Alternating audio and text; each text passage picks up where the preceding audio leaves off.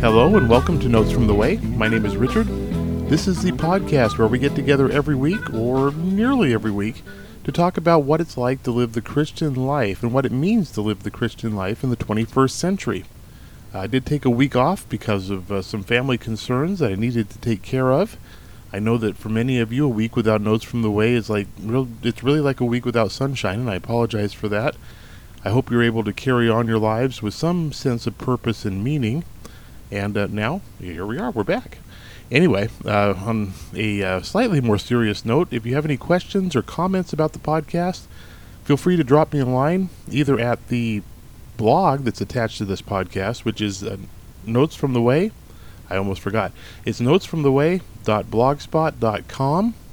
My email address is NFTW, that's the initials for Notes from the Way, nftw@sbcglobal.net. I always look forward to hearing from you, hearing what you're thinking and commenting about. Now, let's look at a story from the news.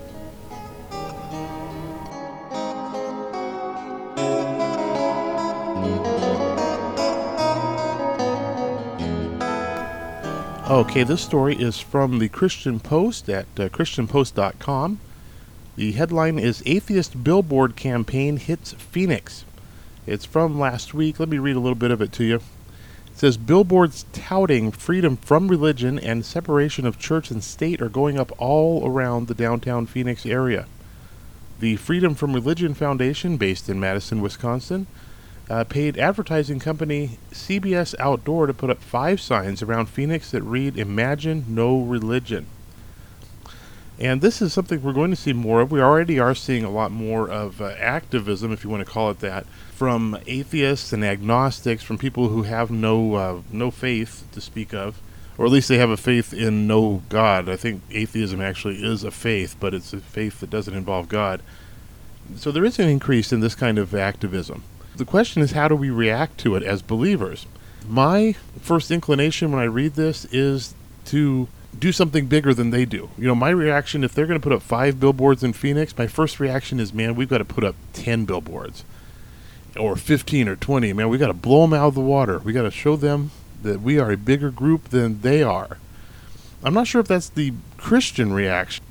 You know, we live in a society where might makes right and bigger is better.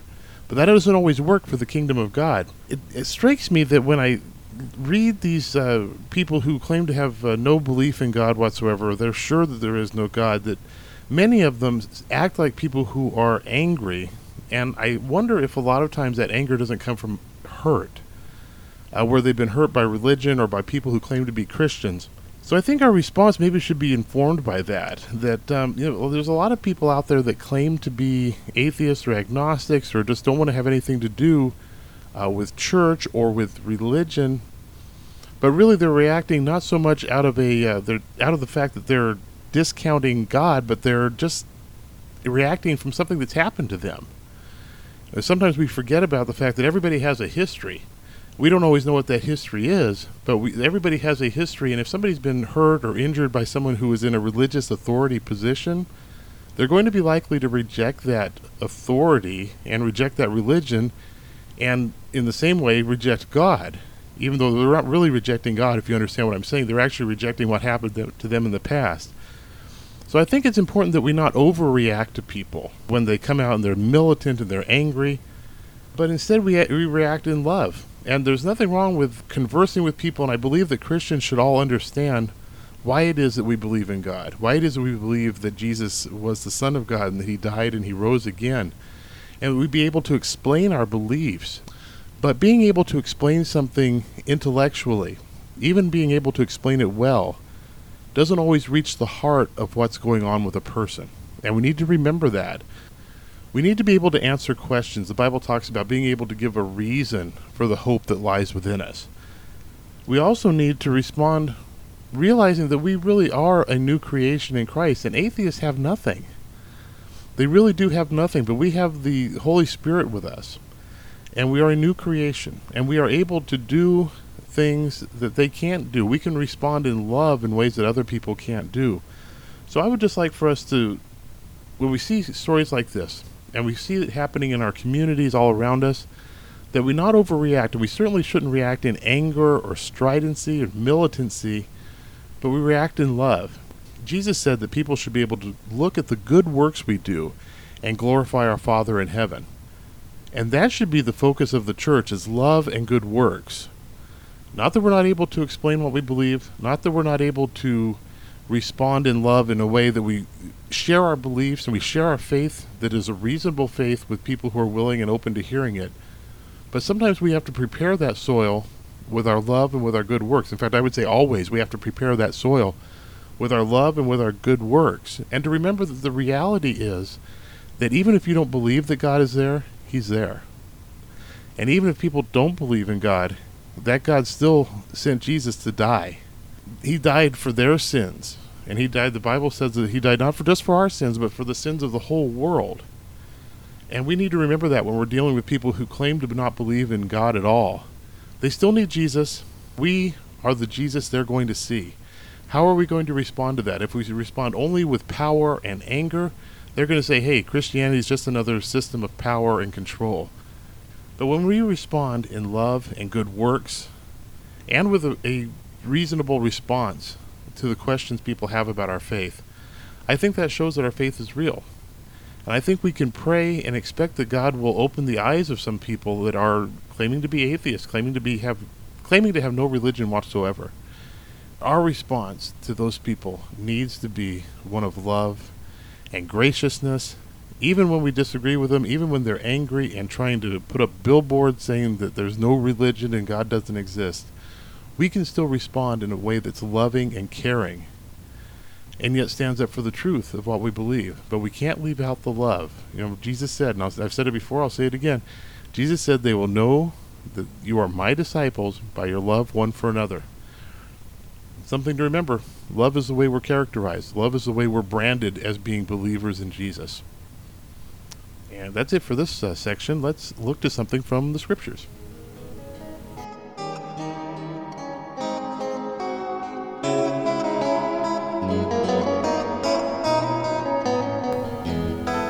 Okay, the scripture I've been thinking about for the last several days is in Psalm chapter 20. I've been thinking about it because as I record this, it's right in the middle of the political season. You have the Democratic National Convention that went on last week from when I'm talking right now, and we're right in the middle of the Republican National Convention. This is the time in our country where we choose sides. Some of us are Democrats, some are Republicans, some are libertarians, some are this, some are that, some are liberal, some are conservative, and everybody chooses sides. Sometimes I think there is a tendency for all of us, not just Christians, but I'll talk to Christians especially, for us to think that one party or another or one candidate or another is the one we have to put all of our trust into, and he's going to lead us to victory and lead us almost to the promised land, if I can use that sort of imagery. When really that's not true. And I was reading this passage from Psalm chapter 20. I just wanted to read a couple of verses. And I want to read it in the King James because the way it's translated is really cool here. And starting in verse 6, it says, "Now I know that the Lord saveth his anointed. He will hear him from his holy heaven with the saving strength of his right hand. Some trust in chariots, and some in horses, but we will remember the name of the Lord our God. They are brought down and fallen, but we are risen and stand upright." What this passage is talking about is the fact that in everybody's life, individually and as a country also, but as individuals especially, there come times when trouble hits us. Sometimes it hits just out of the blue, we never see it coming. Other times it's something that kind of comes up on us slowly, and we see it coming. But when there's trouble, what are we going to do? This passage here gives us two choices. The first one is to run. And that's when it talks about some trust in horses and some trust in chariots. The word that's used there for trust is a word that means where you go for protection or refuge. And it's where you run to when trouble comes. The psalmist is saying, when trouble comes, some people are going to trust in power. They're going to trust in money. They're going to trust in position. And that's fine. But that's not where God's people should be putting their trust. God's people should not be running. They should be remembering. And that's what he talks about. The second part of that is that we will remember the Lord our God. Remembering is remembering what God has done for us. Remember who he is. Remembering is a big theme in Scripture. I mean, Jacob was called to set up an altar to remember when he encountered God. Joshua and the people of Israel, when they crossed the Jordan River, there's a point where God parts the Jordan River, so they cross over on dry land, and then just as they're crossing, God says, I want you to build an altar here in the bed of the Jordan River, so that people will see this and remember what I did for you on this day. We do the same thing when we celebrate the Lord's Supper, when we celebrate communion. It's our chance to remember what Christ has done for us. So many of us live our lives that we're running for protection instead of remembering who God is and that God is able to stand with us in the midst of any trouble that we have. And when I say that we shouldn't be trusting in our leaders, what I mean is not that we shouldn't vote, because we should vote. I believe that we're in a society where we're able to choose people who most reflect our beliefs, most reflect our values, and I think we should do that. But that's not where we should put our trust. Those aren't the people that we should be putting our faith in, because people are always going to disappoint us. No matter how much we think they stand for what we stand for, or no matter how much we think that they are, even that we think they're people of God, we should never be putting our trust in those people.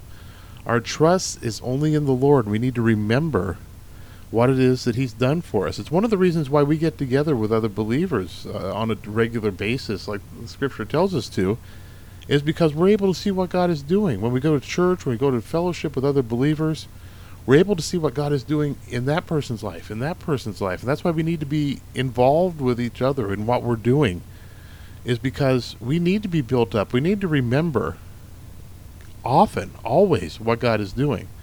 It's so easy to forget. It's so easy to think that I'm all alone out here on this little island, and God's not working in me. Well, maybe I don't see where God is working in me, but I can see where he's working in someone else, and I can be encouraged to keep going. I can be encouraged that God is, even if I don't see it right now, that God really is at work in this world.